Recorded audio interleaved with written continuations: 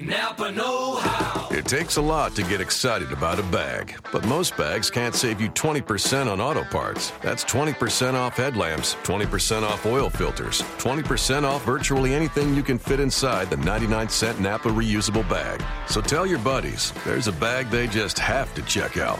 Quality parts, helpful people. That's Napa know-how. Napa know-how. At participating Napa Auto Parts stores while supplies last. Minimum 3 items. Exclusions apply. Offer ends 10/31/17. Welcome inside the Locked On NFL Draft Podcast. John Ledyard and Trevor Sikkema on a hashtag Fan Friday. I use the hashtag, Trevor, because that's where everybody sent in their questions on Twitter. They sent us a bunch.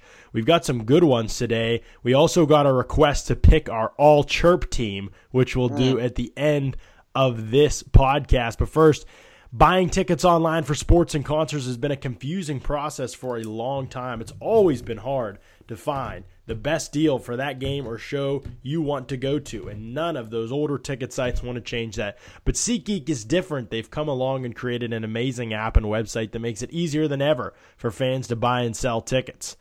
SeatGeek is always the first place I go to look for tickets to a game or concert. Everything about SeatGeek is designed to make life easier for sports and music fans. SeatGeek does all the price comparison for you by searching multiple ticket sites and ensuring that you get the best possible deal. SeatGeek does all the work and you save time and money. And SeatGeek wants to help you get the most bang for your buck. That's why every ticket on SeatGeek is given a grade based on value. You'll immediately see any underpriced seats and be able to find the best deals that fit your budget. Best of all, my listeners get a $20 rebate off your first SeatGeek purchase. $20 rebate off those. To get your $20 rebate on tickets, download the SeatGeek app, go to the settings tab and click add a promo code. Enter the promo code LODRAFT. SeatGeek will send you $20 after you've made your first ticket purchase. Download the SeatGeek app and enter the promo code LODRAFT, no spaces, LODRAFT. Enter that promo code today and you'll get your $20 off. Going to be looking for some Pirates tickets here soon. Going to be using SeatGeek for that purposes. Really good stuff from them as always. Okay, you ready, Trevor? I think I'm more ready than I've ever been. Well, of course. Is Budda Baker the most cleverly intelligent DB in the last 5 drafts? Just Matthew and Joyner come to mind. I have no freaking – I can't remember what I ate for breakfast yesterday. So I have no idea what happened in the last 5 drafts. But Budda Baker is very intelligent. With very high football IQ.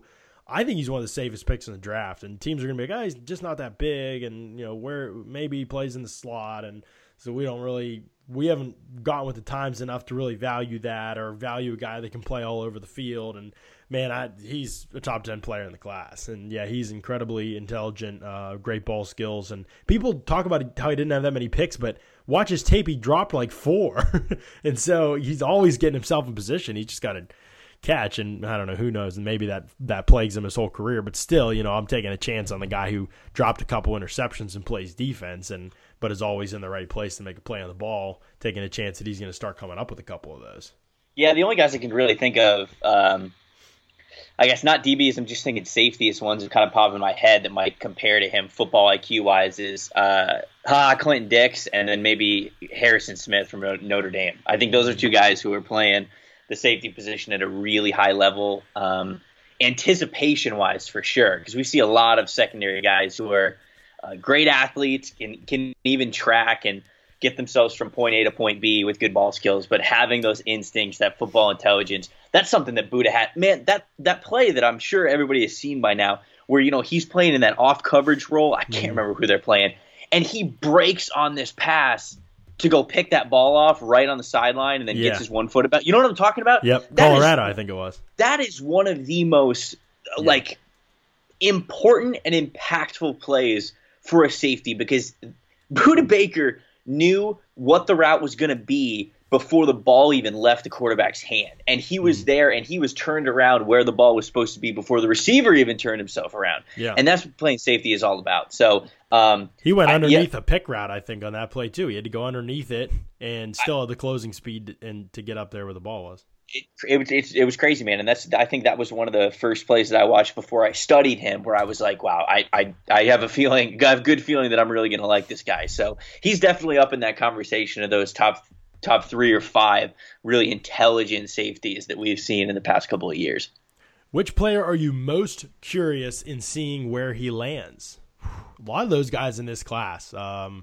Patrick Mahomes definitely comes to mind right away for me because I just think that the guy can really, really be, if he can ever, and I don't even know if his landing spot matters a whole lot. It's more just on him if he can ever change the way that he plays enough to play more controlled and less erratic.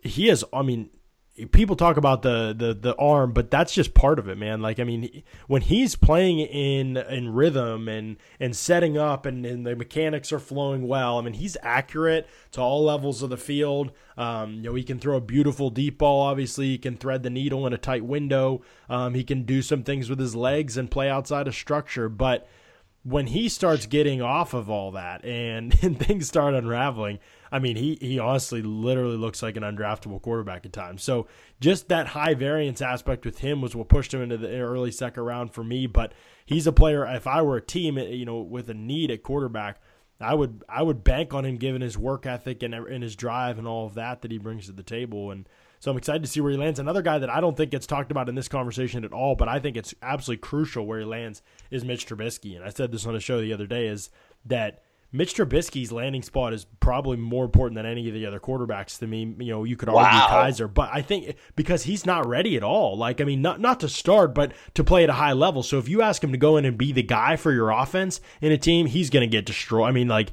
he'll be a bust. I really think that because, people say he's going to be the next Blaine Gabbert. People who don't like him, he's only the next Blaine Gabbert if he gets thrown into the fire like Blaine Gabbert did in the worst situation imaginable. I mean, not that, and Trubisky's far more talented than Gabbert was, but that's what happened with Gabbert, and that is what will happen with Trubisky because he only has 1 year of experience. If you watch him on the field, teams that rolled coverages and sent exotic blitzes at him confused him and really gave him issues. I don't care about his mechanics as much as other people do.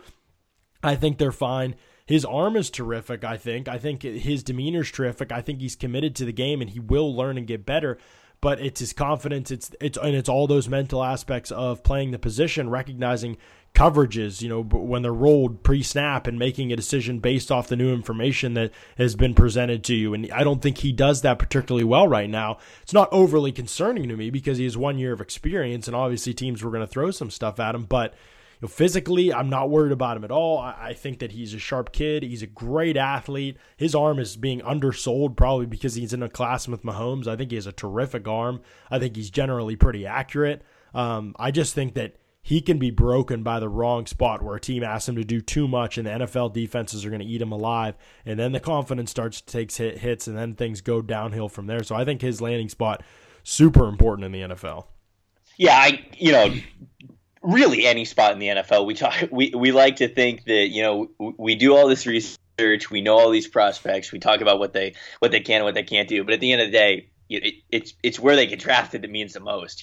It's the coaching that they get from certain guys. It's the first scheme they're taught when they get into the NFL. And we often think that, hey, the NFL is this golden standard, and once you get there, they know exactly what the right thing to do is with this player and this player. That's not always the case. So in terms of like fit, where players land is a big deal. And like you said, like quarterbacks, like you were saying, mean more than probably any other position. But I think the second most position of where it means something is running backs, and this year especially. So the two that I'm really eager to see where they go are the two guys at the top, Leonard Fournette and Christian McCaffrey. I just wonder where they go because McCaffrey, you kind of look at him as who knows what he could be. He could be a weapon in many different ways, and it's less of a you might blow it with McCaffrey as much as it is, I wonder what they're going to do to get the best out of him. For Fournette, it might be the other way around. You're looking at a running back who is much more of a power style, much more of a bell cow style, who not great from the shotgun. We know a lot of teams are going to the shotgun format,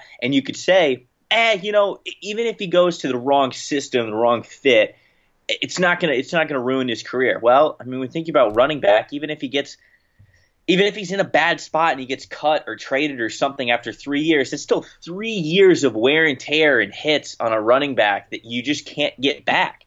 So playing young when you're a running back is a big deal, especially for a guy who also has a chronic ankle injury, which he does. So I really want to see Leonard Fournette go to a good team that is going to let him run power. They're going to let him do what he does best, and we can see the best out of Leonard Fournette early because it's really needed for him, especially at the running back position. So. Yeah, that's a good pick as well because I think his landing spot is also important, and a lot of people wouldn't have said that. Obi, Trey White, Quincy Wilson, Humphrey, Watt, and Jared Davis are available. Who do you think Pittsburgh will pick? I think this is tough, but I think Marlon Humphrey would be the guy that I would want them to pick, and TJ Watt or Jared Davis. I think TJ Watt or Jared Davis, if they're available, are going to be one of the Steelers are going to pick one of those guys. And I'm not a big fan of either. I at least can get on board with Watt's upside at a position that is really important. I don't think the Steelers really have a needed inside linebacker. I'm fine with Vince Williams there, and so I wouldn't be a crazy fan of that pick. So I think one of those guys will probably be who they pick. But Marlon Humphrey's who I would pick, man. I mean, he's a perfect scheme fit. I think he can do some of the man coverage stuff they want to eventually work in, but good zone corner, ball skills, and is still very young, but also could contribute and start right away. I mean, started at Alabama the last 2 years, played at a high level, so Humphrey would definitely be my pick for the Steelers there. Yeah, I'm gonna say Quincy Wilson, and that's your boy. That is my boy. Out of the group that was named, I think that if there's a different pass rusher there, like if Tim Williams or Lawson or even, I don't know, like Charles Harris would be there, I think they would probably lean towards taking a pass rusher first. But out of that group, I like Humphreys and Wilson more than I like them taking Watt, and I like Wilson more than I like Humphreys. So that would be I think Quincy Wilson can be a true number one corner in the NFL. So. What past or present NFL player's end zone dance is your favorite, and what would be your end zone dance?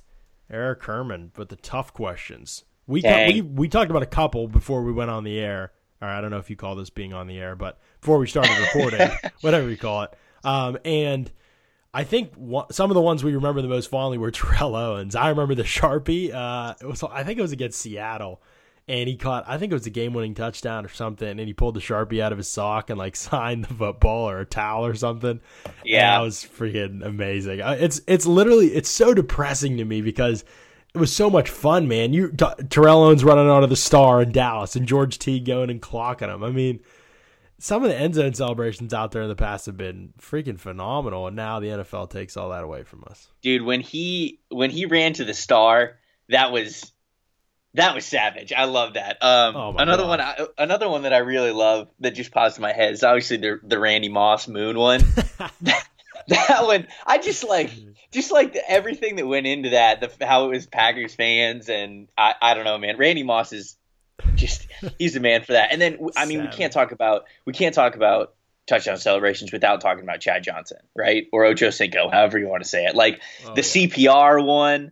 The one where he goes over to the cheerleader and proposes to her, or when he scores a touchdown, goes to the sideline, and they have that gold jacket, that Hall of Fame jacket ready for him. Like he has been, legend. Like he took it into, like it was truly his responsibility to do it, and that I just have so much respect for putting that much effort into the celebration. Because man, touchdowns are cool. Like, touchdowns are the reason you play. You play to score touchdowns. So when you score, heck yeah, man, rub it in somebody's face. Right. I'm all about it. Oh, yeah. It's why we're picking the all-chirp team today. The more trash you talk, the more disrespectful you are to another. Not disrespectful, but you know what I mean. Like, football, it's a competitive game, man. Show some edge with it. I love that aspect. Remember when Joe Horn had the phone in the field goal post? Yes. And he pulled the phone out and he called. That's genius. It's freaking amazing. Genius. I mean, if I had to celebrate one, like I love the dunk over the goalpost one,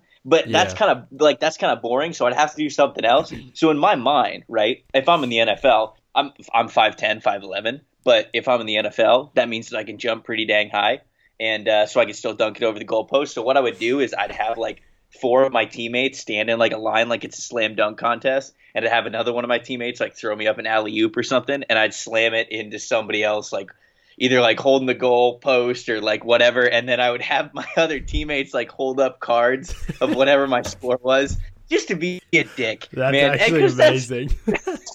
That's I don't know. That's what I would do, because somebody I think the AFL or the CFL. No. I think it was the Arena Football League.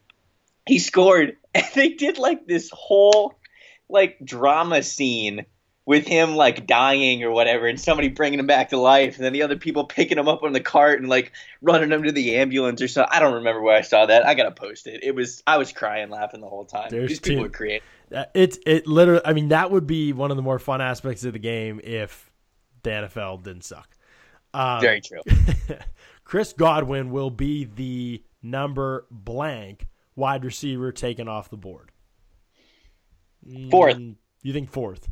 I say it is John Ross, Mike Williams, Corey Davis, Chris Godwin. I agree about the order of the first three. I think Juju Smith-Schuster comes off the board before Chris Godwin. Okay. But then it's probably Godwin. Yeah, I think it's probably Godwin at that point. Bucky Hodges is kind of a wild card if you consider him a wide receiver. He could be in that mix somewhere. I don't know. Oh, wow. You really think so? That he's a wide receiver or that he could go that high? No, that he could go that high. Yeah, I think he could. I don't know. We're talking about probably mid. Are you talking early second round at this point? You think you see Godwin coming off the board? I think I see more mid to late second round. I think Hodges could come off the board. I don't think he should. I have a mid to late third on Hodges, but I think the team's interested in his size, his speed. I mean, his tools are great. There's no question. I feel like teams always fall in love with that kind of stuff and huge mismatch potential, obviously. And so, yeah, I could see a team pulling the trigger in that range, to be honest. All right. One of those ballsier teams that doesn't really care about what the norms are. If you had to bet $15 on a team in the top 10. 15? That's all your money, dude. What you going to do? Dude, God. It's either a free trip at Chipotle or one less trip to Chipotle. Oh, goodness. Wait, you spend $15 when you go to Chipotle? So I can't remember the last time I've gotten like a single portion of meat. I always get double meat. Well, and sure. then, if I'm feeling it, then I would never get enough to eat at Chipotle. It's about $14. I'm 6'3", 235 pounds for people who do, and I would never get enough to eat at Chipotle. Like it would never. I would spend $15 if I were going to eat there. That's what I would do. I normally do. If you had to spend $15 on a team in the top 10, most likely to trade out of their spot, who would it be? I'm going with the Jets. I think the Jets could trade out because the Jets are in a similar situation to the Browns. Even last year when the Browns traded back, but even now the Browns aren't really out of the doghouse. But the Jets are cutting their old guys, getting rid of them, rebuilding with youth, stockpile picks. There's no if there's nobody you love at 6, trade down a couple spots. I mean, help yourself out. If you have a suitor, I mean that's going to be the thing. Will a team want to trade up with them? But to me, that makes the most sense, and I think that the Jets moving out of that spot could be the most likely one in the top 10. I think before we went on, I said that it was going to be the Bengals, but I'm going to change my answer, and I'm going to say the Jaguars at 4. Because I think even though the Jaguars could use one of those premier players in the top 5, they're not going to pick a quarterback at that pick, and I think that another team is. And I think quarterbacks are going to go a lot higher than we think they are because guess what? That happens every freaking year. So it's not going to be any different this year whether you think that they're worth it or not. So if, let's say the Browns really want to get, if they pick Miles number 1, hopefully, God, please, I will go insane. So if they pick Miles number 1 and then they still want their quarterback, one like Watson or Trubisky, one of the two might probably be around at 4.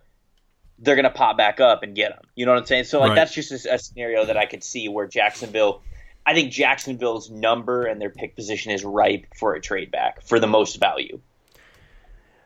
I think that, yeah, that makes sense. But the Jaguars are going to take Leonard Fournette, so that's going to negate that. But that's what I think anyway. I think the Jags are going to take Fournette. I think they love him. I know. I think they love him though. I don't agree with it, but I think they love him. Who do you think is going to be that day 3 player that we look back and say, man, he should have gone higher? This is a tough one because we don't know who's going to go day 3. There's a lot of guys like that would be fringe area that could fall to day 3 that I would say, oh. But, I mean, I obviously have thought this about Joe Mathis for a while. I know he's going day 3, and he might even go undrafted, but everybody who follows me knows I like Joe Mathis, the Washington Edge. There's not a big enough sample size of tape for me to really hang my hat on, even though he was so impressive in the games he played this year. It didn't really click for him this year. He had trouble picking up Washington's defense by all reports and really committing himself more than anything. But he's married and has a kid now. Supposedly that'll change that, but he couldn't work out at the combine and an injury derailed his season. And then when he worked out, at his personal workout the other day, I got the numbers back, and they are not pretty, and he was a little bit heavy, and so I just think that there's so many concerns that it's basically to me, if Joe Mathis doesn't make it in the league, people are going to say, he just wasn't talented enough, because he isn't an elite athlete, but he has other elite traits, powerful hands and a variety of rush moves, and he could definitely play in this league. He can start in this league. People are going to say that if he doesn't make it, but really it'll be because he didn't commit himself fully to everything that it takes to be successful in the NFL, especially for a guy with athletic limitations. And teams aren't going to wait around forever with a guy without a high ceiling that's had some issues in the past. So I think he has a ton of potential, but he's got to work hard to build on it. I think Vince Beagle from Wisconsin is a guy that'll probably go day 3 that's going to make an NFL team and be a starter in the NFL. And I think he can be a productive edge, or he could potentially play off the ball. He's a good athlete. Very smart, plays terrific hand usage. He might sneak into round 3. I don't know. I just haven't heard anything on his stock. Tedrick Thompson's another one. Man, you don't want him anywhere near the box. He's probably not going to tackle anybody. But I shouldn't say that. He will tackle people. He's not necessarily good at it, and he's not going to take on blockers or love the physicality of playing in the box. But ball skills, range, even some man coverage ability. I know he didn't test great either, but he looks like a way better athlete on tape, and he would be another guy that I'd highlight. My 2 that I guess I'll go with are first wide receiver DeMaurier Stringfellow, my boy. He's, when I watch him at Ole Miss, really got a first look at him when I was just watching games live. I hadn't heard of him, and I thought that he this year was, other than Evan Ingram, as a wide receiver's number 1 option for Chad Kelly, and a lot of what he had to do was winning versus people one-on-one, and he didn't do it a lot with separation, but he did it a lot instead with good hands, timing his jumps, just knowing how to use his size, and I really like a wide receiver that can dominate people one-on-one, and I thought that Stringfellow did that a lot, as well as he showed some pretty good down the field speed, and was not invited to the combine because of pass that got him kicked out of, I think it was Washington was where he was, I can't remember. Which landed him at Ole Miss. But I think this is a guy that's really being slept on. He had a great pro day. I can't remember exactly what his numbers were, but it was really, really good. And I just think that he is a wide receiver who, if you're picking one in the 3rd round, you're looking at a guy who could really contribute to your team if you get the most out of him. So I like Stringfellow a lot. And then I guess if I'm naming another guy, I'll say Jordan Lewis from Michigan, just because he's such a good football player. And he's small and he didn't test the way you wanted to, so it's not like you could take him in the first 3 rounds. So he's for sure going in that day 3. But man, he is, if you put him in a certain role, maybe make him an exclusive nickel corner, he could turn into one of the best nickel corners in the league when it comes to matching up against those smaller wide receivers. Now, we get into that. We're going to get into that problem, and the reason why he's going to be a day 3 guy is because, well, what happens when they put tight ends in the slot? Well, then Jordan Lewis is kind of in trouble. But I'll just say that there's a chance from a guy who I look at, and I just think he's a great football player overall. So he has that domestic violence too, remember? So yeah, you're right. He could go undrafted with that. To you're be right. honest, You're right. Because his size and not great testing, but incredibly productive in college. He's going to make an NFL team if you go. I don't know what's going to happen with him, but he's going to make a team. He's a good player. A day 3 edge who could have 10 sacks. We'll go through all of these. There's a couple. A day 3, a running back who could have 1,000 yards, wide receiver. But we'll start with edge who could have 10 sacks. I'm going to say Deshaun Hall from Texas A&M. I thought that when I watched Myles Garrett's film, there was an awful lot of Deshaun Hall flashing on the other side. And I was like, all right, well, who's this guy? And we saw him at the Senior Bowl, got a first look at him versus kind of the rest of the competition. I thought he did great the first day. I thought he owned the first day, and then it was almost like he coasted the other 2. I was like, okay, what's going on with that? And Just Mosqueda talks about this. He talks about being like the hands up champion or something like that. I hope I'm not butchering that, but it's when defensive ends can get their hands above their shoulders and above their eye level, right? So it means that they're owning the leverage on the play. Right. And he noted that Deshaun Hall was consistently the best defensive end at the Senior Bowl at doing that, at making sure that he was always winning the leverage. But it was weird because, like I said, it's like he dominated the first day. Right.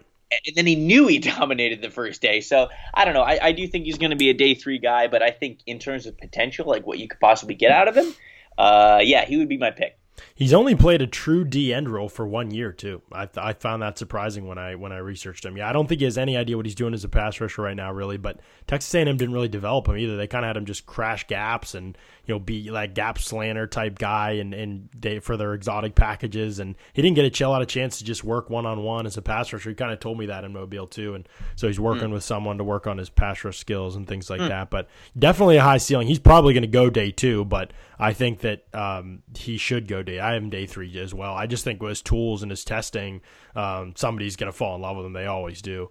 Running back who could have for the edge who could have 10 sacks, I'm going to go with either Mathis or I think, depending on who you think will go day 3 off the board. I think Mathis is probably one of the guys that I think is a good choice for that one if he gets right. But again, it's such a big if. I think Juan Price from Pitt, I don't know if he'll ever get to 10, but I think he's going to be a pass rush specialist for a team. He's so much fun. Yeah, he's good. He knows what he's doing, man. He's just like, so small. Yeah, he's like the opposite of Deshaun Hall, to be honest. Like really well refined, but like doesn't have any of the tangible size that you want, and was in college for 6 years, and is maybe maxed out and missed 3 years because of injury, and he has all those like peripheral stuff that's like red flags, but. I mean, he's a good dude, obviously a hard worker and everything, high character, but just has all those other red flags kind of that will push him to day 3 because he's 5'10" and 7/8.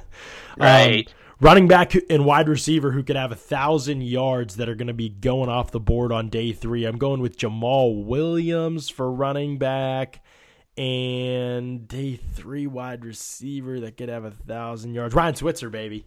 Ryan freaking Switzer. Oh, wow. Yeah. Wow. Okay. Right there. Running back who could get 1,000. Who did I say? Samaje Perine, dude. No, Perine ain't going day 3. Get out of it. We talked about this. It's happening. I have it right on my note card in front of me. Perine, day 3. I guess, I don't know. I'm not picking Perine because he's going day 2. And, I don't know. I guess James Conner, if I'm taking a guess, to running back for 1,000. That was a hard one. I don't know if any of those day 3 guys will. I don't know. I guess I'll pick that. And then the day 3 wide receiver that could have 1,000 yards, I think it's easily Ishmael Zamora. Easily. Oh, yeah. That you love him. I mean, the guy is a freak athlete from Baylor. And don't get me wrong. Like, I understand that there's certain limitations on him, but I'd be higher on him than others just because he's played I don't think he's ever played an actual starting role for a full year. And the dude's just a crazy athlete. And we've seen crazy athletes from Baylor in the wide receiver position come out before. And I'm not saying that he's Josh Gordon, but there are other examples of wide receivers from Baylor who are just, they're getting a lot of these athletic guys who are just can jump out of the gym, who can sprint with anybody, who can turn on a dime, all of this stuff. And I think Zamora is incredibly raw as a player, but I think that there is so much there. So if you're talking about a guy who might be able to be a 1,000-yard receiver, I think he could possibly be like a Martavis Bryant kind of guy. Yeah, I think that's the things with Zamora, though. There's obvious questions I think that exist there, but I think that in the off-the-field stuff included. But I think that if the team can get him right and use him the way his strengths indicate he should be used right now, I can really get on board with him being a more high-profile pick, similar to how Bryant had to be used in a specific way by Pittsburgh, I think. I know he gets compared to him a lot. Are you hiring? Do you know where to post your job to find the best candidates? Posting your job in one place isn't enough to find quality candidates. If you want to find the perfect hire, you need to post your job on all the top job sites, and now you can. With ZipRecruiter.com, you can post your job to 100+ job sites, including social media networks like Facebook and Twitter, all with a single click. Find candidates in any city or industry nationwide. Just post once and watch your qualified candidates roll in to ZipRecruiter's easy-to-use interface. No juggling emails or calls to your office. Quickly screen candidates, rate them, and hire the right person fast. Find out today why ZipRecruiter has been used by Fortune 100 companies and thousands of small and medium-sized businesses. And right now, my listeners can post jobs on ZipRecruiter for free by going to ZipRecruiter.com/LODraft. LODraft, no spaces, obviously. LODraft. That's ZipRecruiter.com/LODraft. One more time, to try it for free, go to ZipRecruiter/LODraft. Check that out, guys. Good stuff there. We got to go to the all chirp team, Trevor. We got to be able to pick these guys. Oh, yeah, let me pull this up. I mean, we got to get the baddest in the business, right? I mean, we're talking about guys who run their mouth, and there really isn't. I don't think there was a quarterback, really. But one thing I've noticed about Patrick Mahomes is not only will he chirp at the opposing players, he'll chirp in his teammates' ears if they mess up too. I've seen him, somebody runs the wrong route or blows a protection or something like that. He'll get up and he'll tell them about it, man. I mean, he tells you when you do the good things too, but he's a take charge type of guy on the field. He does a little bit of chirping. I don't know how much chirping he does in terms of is like on the field to opponents and stuff. It was hard to find a quarterback for this team. I guess I don't know. I don't really have another quarterback guy. Yeah. Quarterbacks are kind of what they are. But for my running back for the all chirp team, I'm gonna go with Alvin Kamara because there are times when you kind of like, he has the long run into the end zone on that one on one of his clips where he goes up to the camera and like smiles his gold teeth right in the camera. That's like a famous shot that we've seen from him before. And in a Vanderbilt game when he's bouncing off tackles, he steps in the end zone, and his first step, he just turns around and looks at the guy who's laying on the ground next to him. He just stares at him, So I gotta think, we don't have these dudes mic'd up, so it's all kind of speculation. But I gotta think Alvin Kamara lets you know when he suns you. So yeah, Fournette tried to fight some coach, didn't he? Or some coach tried to fight him. Oh and yeah, he was like, "I'm suiting up, man. Forget it. I'm suiting up for this game." And that was against Florida. Yeah, he's 100% on there. Juju is my favorite play of all time in college football history, I think, because he's running down the sideline with the football. No question. And he says, there's a cornerback coming toward him, and he says, "Come get it, son. Come get it. I'm about to," and he just freaking throws this dude out of bounds. It's one of the most brutal plays I've seen, man. He plays with an edge. I love that about Juju. Man, he's vicious. He's probably the captain, right? He probably he's is. got to be captain at least. Yeah, I mean, he's nasty. Our Darius Stewart had some for real chirp sessions at Alabama and did some nice things. Ryan Switzer will talk some smack, dude. He knows that he's a good route runner. He'll set you up. He'll talk some smack. Florida State DBs, they got it, man. He was telling them what was up. Yeah, and Florida State DBs, they can talk, and I do love that about Florida State DBs is that they'll. Marquez White should probably be on there. He can talk to people on Twitter too that say he's not a good player. Dude, that's why Jalen Ramsey was so it's so easy to like Jalen Ramsey as a defensive back because he's like, yeah, I'm better than you. You're like, it's not even a question. I'm not even talking to you about it. I'm already better than you. Tight end, I guess David Njoku, right? I mean, Miami. You really do have to have a swagger to play in Miami, and it's not just old school the U swagger, although some of it is. But these dudes are just bred to be confident, and when you're the tallest, biggest, most athletic dude on the field, you're going to be the most confident. So I got to go with Njoku for tight end. Yeah, no question. Only one, Garrett Bowles. I don't even know if he chirps. He just smashes your soul every snap. I mean, I don't know if he really talks about it or if he needs to. What he does in the, his play style is a chirp. It's just one big chirp. That's just, the dude put people on the ground every single game multiple times. He's nasty. Defensively, Ryan Anderson, Takk McKinley, Vince Beagle will chirp, man. He kicked George Kittle's tail. Vince Beagle kicked George Kittle's tail in that game, and he told him about it the whole game, man.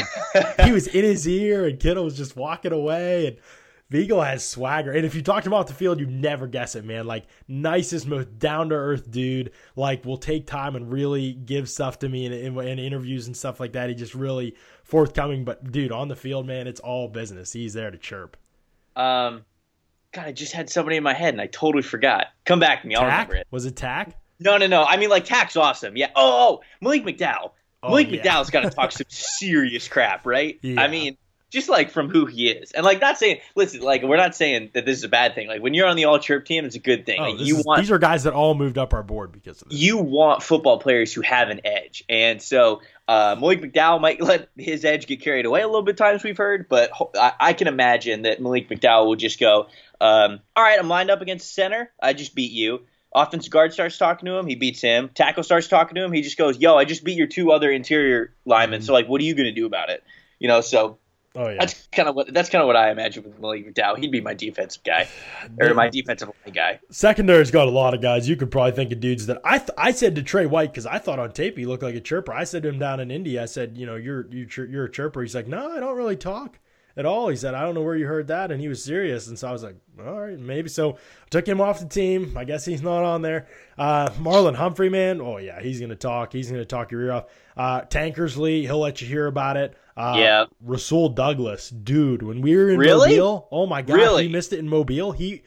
Every single play he was talking smack on the other team, and you know, even his teammates, he yelled at, I think it was Connor Harris or somebody for stealing an interception from him. And I mean, he's always running his mouth, man. He's a chirper to the max. Love that about Rasul. Now I got to move him up. I already love Rasul Douglas, but like if he's the all chirp guy, then I'm going to move him up. Just from a Florida perspective. He might be the defensive captain, to be honest.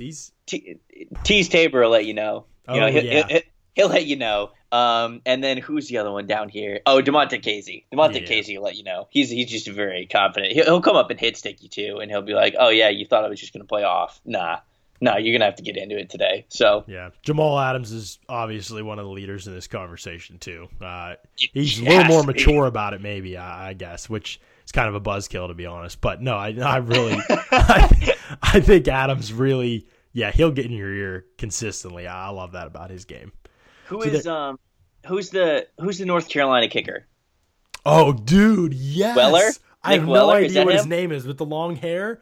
Yeah, I think dude made a Nick what Weller was it? How long was that field goal? 50-some yards, and he did the seminal chop to the Florida State fans. Most gangster move ever. He has a special place in my heart forever as a Florida fan. So, as far as I'm concerned, he's the best kicker of all time. He is. We have to mention him. So, legend. That's it, man. That's the all chirp team. You guys heard it here first. Move all those guys up your board, and you'll have a successful pre-draft process and a successful eventually unveiling of how these guys play in the NFL because of it. Hold on. I got the kicker list in front of me to look up Nick's name. There's a kicker from Georgia Southern whose name is Young Ho Koo. No way. Unless Brugler and the CBS dudes are fooling me. That's what this guy's name is. Young Ho Koo. We haven't talked about kickers and punters at all. We may need to.